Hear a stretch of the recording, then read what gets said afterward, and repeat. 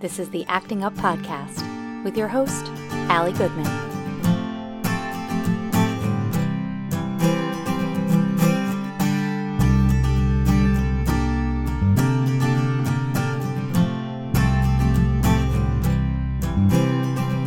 Hey friends, welcome to Acting Up, a backstage pass to the life of a working actor and mom raising a kid with special needs.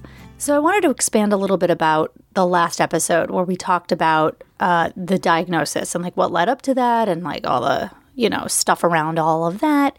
And I wanted to kind of pinpoint something that I didn't really touch on at all in the last episode. And that's in the meantime of all of this going down, I am working as a professional actor, mostly in voiceover, but not exclusively. And as a matter of fact, in 2016, it was June of 2016, I had booked and recorded 5 voiceovers at that point. And then in August of that year, I had started rehearsals for a one-woman show I was understudying, and I knew I was going to perform and go on for. Yeah, so there was a lot going on in my life on a creative level, which was great.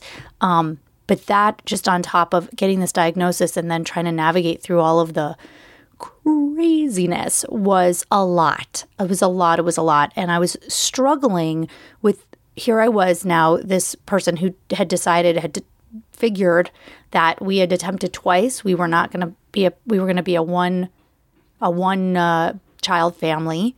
And now this child had all of these issues. But at the time, I was still in this, I wouldn't call it denial. I wasn't in denial. We were pretty clear about what we were facing to some degree. But because Jackson had exhibited so many non-typical classic signs and so many people had missed it, for example, in EI or whatever, and it basically told us, oh, we don't, et cetera, et cetera. And he had been in school for, in preschool, and they didn't say anything. We thought, well, maybe he has some sort of a milder case of this. Of course, when the report came out, they don't talk about it in terms of mild and severe.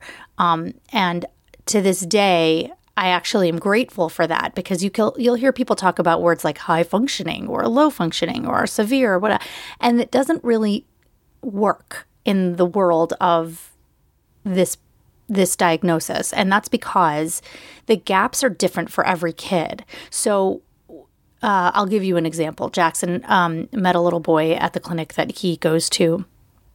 Sweet little boy, absolutely adorable, verbal, able to read, all of these things. But one of the struggles that his mother was frustrated with him all the time is that here's this kid, he's in a regular kindergarten with a part-time aide. He's able to communicate and get his needs met and all of these things. And then the kid can't figure out which shoe is the wrong shoe or the right shoe. So he's constantly putting his shoes on wrong. And you think to yourself, well, okay, he understands the concept of doing all of these other more complex things. Why is this such a sticking point for him? So then you start going through your brain, okay, is it defiance? Is he doing it on purpose? Is he trying to get attention? You start randomly assigning all of these motives that are probably not there. Maybe they are, who knows? But you don't have answers, and therefore you have this frustration. So the gaps are interesting. In Jackson's case, for example, this is a kid, he always will figure out which shoe is the right and wrong shoe.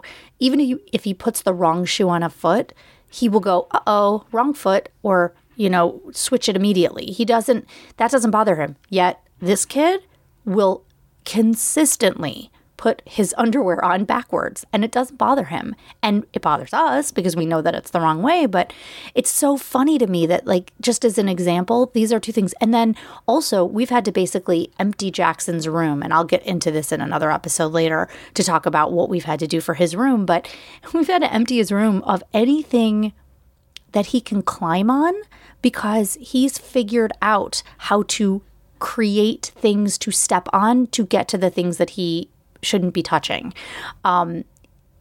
in so much that we've had to take out big stuffed animals and we've had to tie his mattress down because he was taking his mattress, folding it in half so that he was tall enough to reach things on a shelf. And yet I can't get my kid to tell me what he ate for lunch or what was in his sandwich or what doesn't belong if you've got 4 fruits and a chair.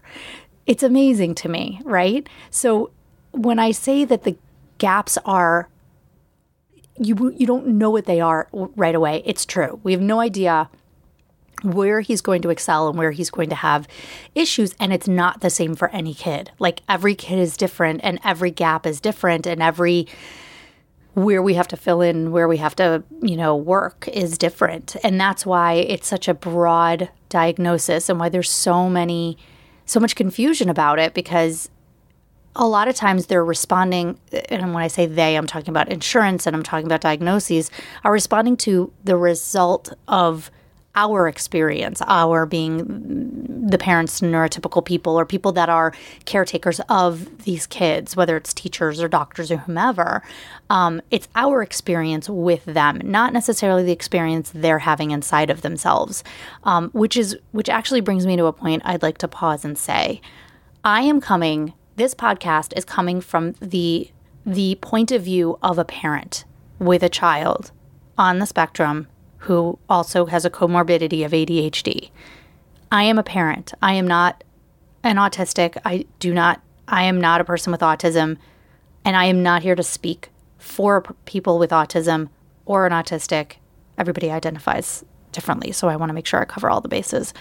And I'm not representing my child. I am representing myself as a parent, experiencing what I see is going on with my child, trying to learn to communicate with him, trying to get him to be as productive a person in society, a productive part of our family, and at the same time not 100% losing myself in the process.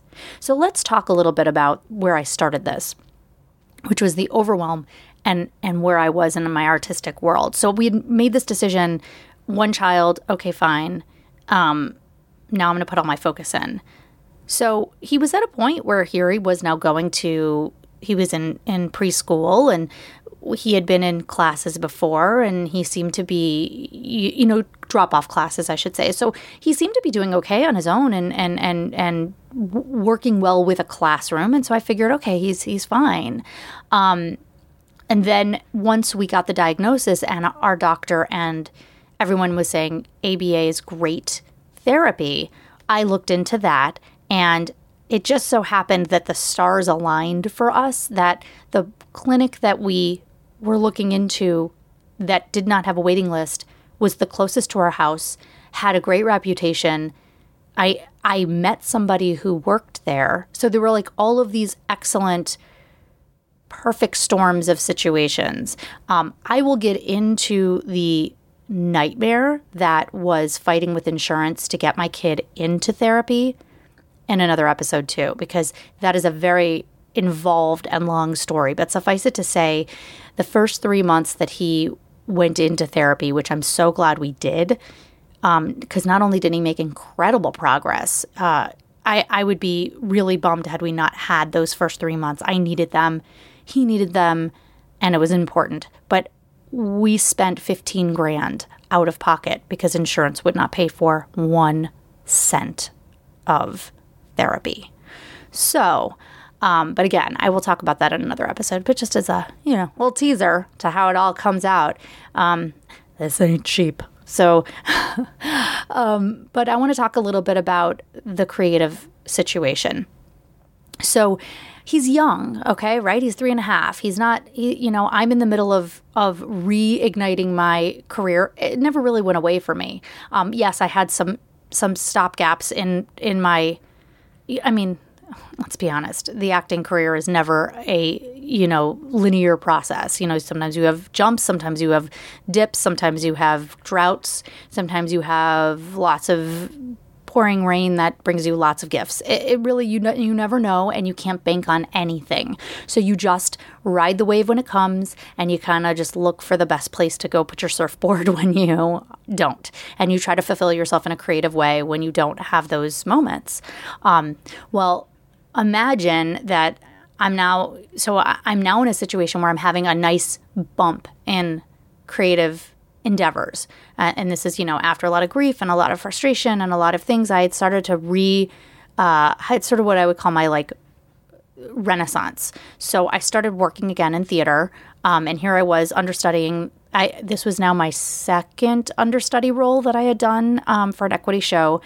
The first one was I understudied 2 roles, never went on. This one was a one-woman show, and I knew I was going on. And it was for one of my close friends. And so I was super excited, but also terrified because I had to learn an entire play alone on stage. It is a terrifying thing to do.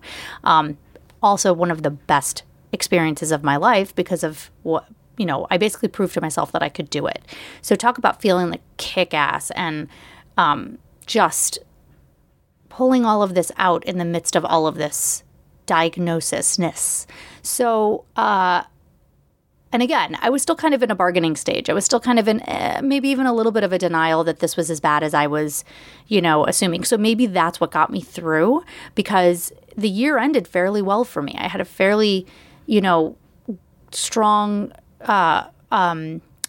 acting stuff happening for me because I auditioned for another show and I ended up getting hired. I don't think I found this out until the following year, but I ended up getting hired as an understudy for 2 roles and then ended up going on for one of them for 5 performances, which was one of the best theater experiences that I've ever had in a show.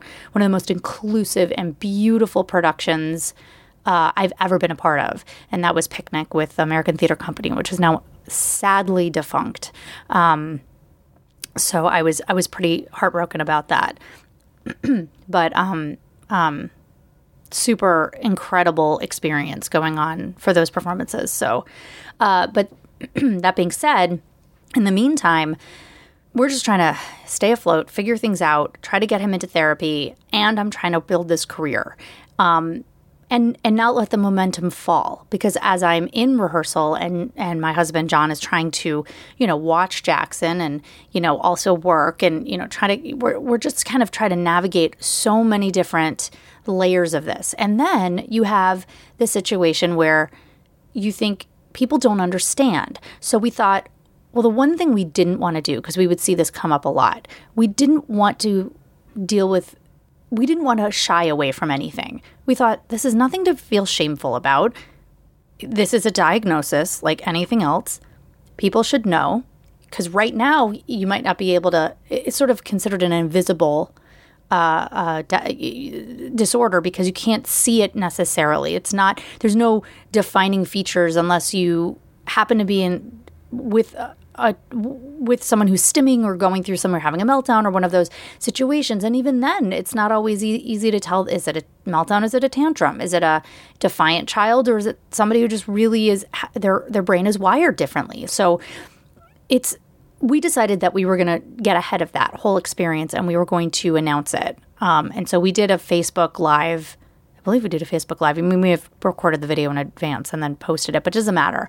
And we told everybody about the diagnosis. And that was before we had an ADHD diagnosis, though we all suspected it was there, but he was way too young to diagnose for that. But we did have an autism diagnosis. And so his diagnoses at the time were autism spectrum disorder, sensory processing disorder, and a speech and language disorder.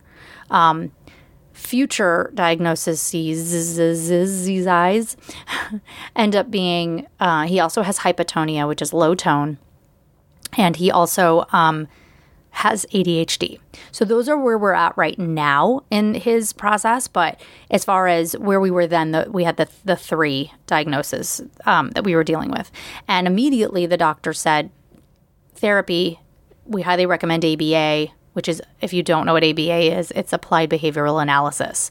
If you Google ABA, you see a lot of controversy about it.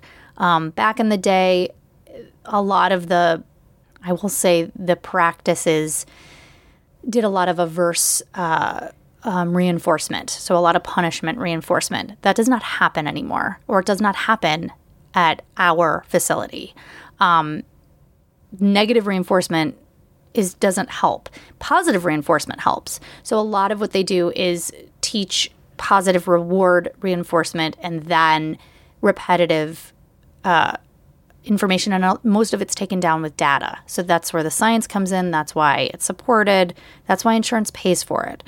And our particular facility really works to engage more social groups to make that a big deal, because, so many reasons that kids are diagnosed is because they have poor social skills, or they do not have social skills at all. Jackson's a great example of that. People were furniture to him for a very long time. He would walk by and he would just push you out of the way, or he would ignore you, or he'd trip over you, because people were like inanimate objects to him. They didn't matter. He was beelining to whatever the one thing was he wanted to do or see or look at or whatever, or obsess over. And people were just, unless you were the thing he was obsessing over, you were in the way and you were nothing important. So teaching those social interactions was, has been its own process. So in order to teach kids how to play, teach them how to interact, teach them how to play with each other, so it's not always parallel play, that's a process, and that's part of the therapy.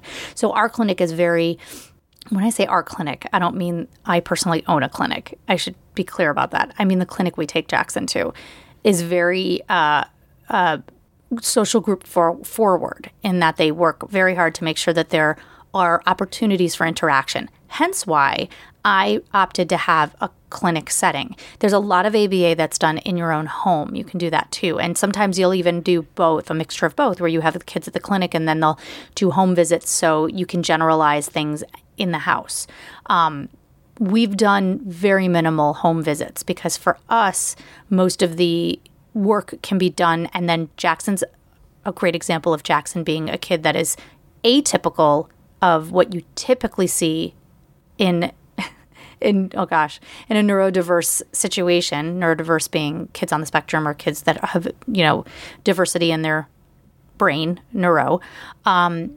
Jackson generalizes very well. So he'll learn something at the clinic and then he can take it home or take it to another place quickly. Whereas there are a lot of kids that they're taught something at the clinic by one particular therapist. Then they have to be taught by a different therapist at the clinic. Then they have to move to a different room in the clinic by a different therapist. You see what I'm saying? So it has to build on each other. Jackson's not really like that. Once he masters something and learns it, anyone can teach it to him, work with him on it. And in general, he can take it with pretty much anybody. So whether it's at home with us or whether it's out in public or whether it's in the clinic or whether it's in a separate room in the clinic or a different place or whatever, he's generalized it to all areas, which is really pretty cool, actually. So it's nice that he has that as his as a skill that he's grasped. That can be a very big frustration for a lot of parents with kids on the spectrum, is that the generalization piece is hard to deal with. So, so as far as my focus, I all of a sudden went from, great, I'm starting this new renaissance of my career, to, oh my God, now I have to split my focus. And on top of that, I was also still part of an at-home business that I'd been building for 6 years, and a fitness business that I got out of actually the following year. And I thought it was because I was just totally, yes, this is true. I was done with the business. I didn't want to do it anymore. It wasn't serving me. It wasn't filling me in any particular way. And it wasn't serving us monetarily in a way that was so necessary.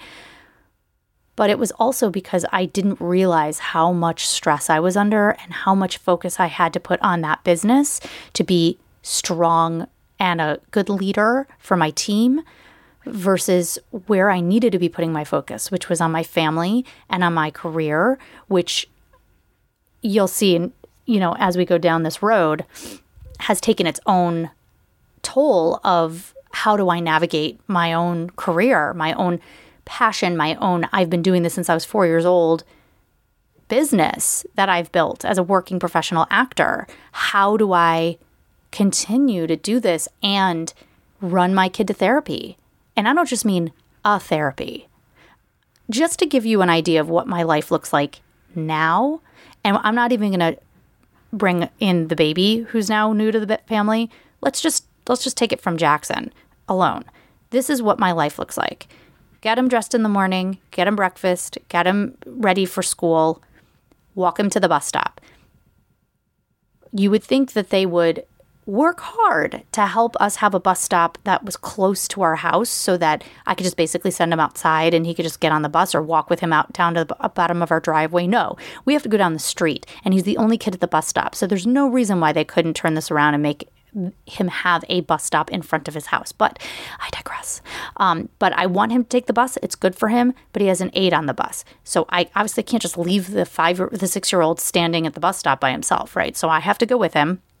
We walk to the bus stop. He gets on the bus with the aide. He sits down. He goes to school. Then he's at school on Mondays and Fridays. He's there until 1. Then I load up the car. I pick him up. I take him to therapy. And then he's in therapy from 1:30 to 6:30. Great. That's Mondays and Fridays. Tuesdays, he goes to school. He's there until 3. I pick him up. I take him to therapy. He's in therapy from 3:30 to 6:30. Fine. Wednesdays, he goes to school.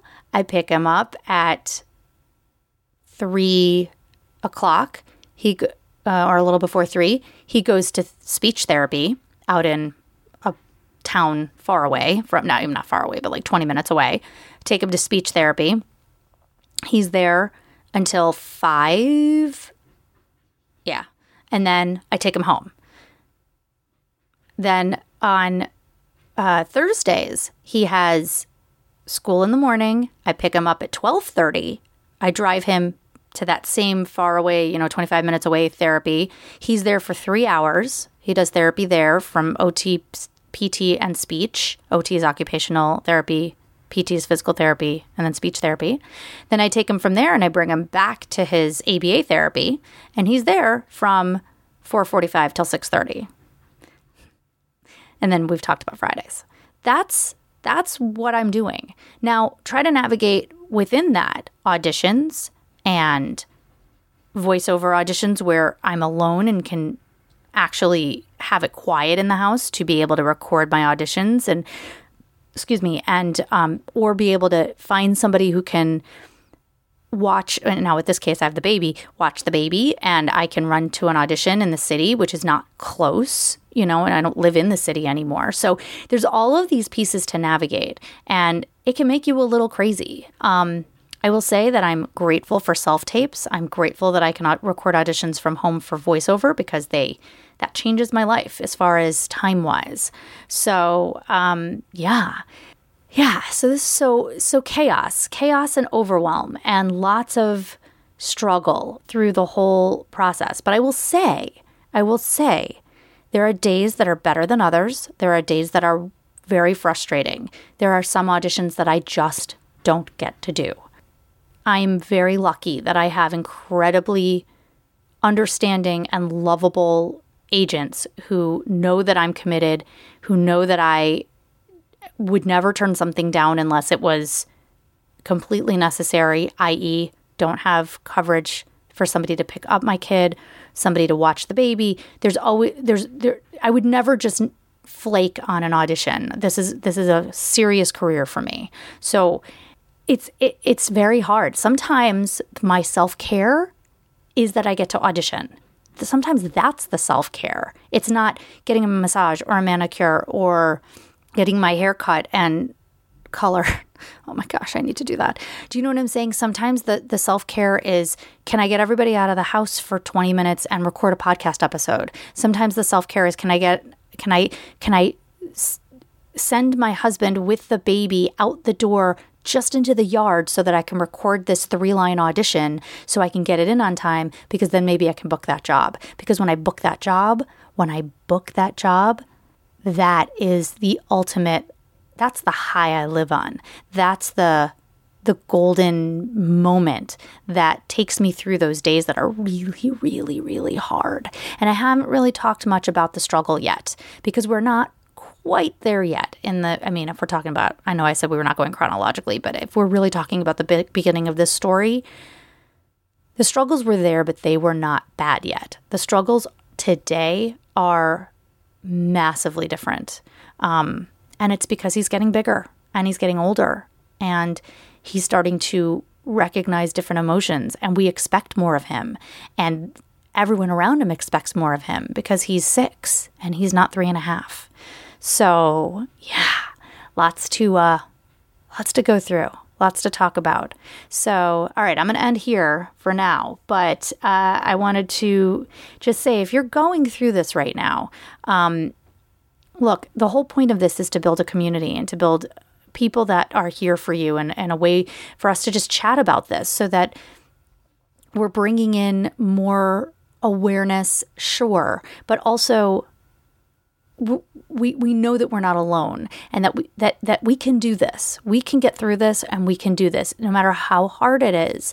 You don't have to give up who you are, whatever that passion piece is for you. You don't have to give it up because you have a child that is not typical, because your future doesn't look the same as somebody else's. You don't have to give up what is important to you. So we got to go through how to make that the case. And I'll tell you, I am a work in progress on this. I don't have all the answers, but I'm working through it, and I am hands down not going to give that piece up. I won't do it. I just won't. It's too much of who I am.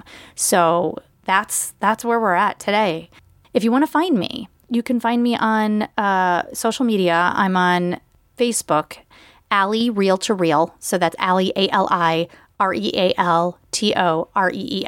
So if you look that up, you can find me and we can continue this discussion.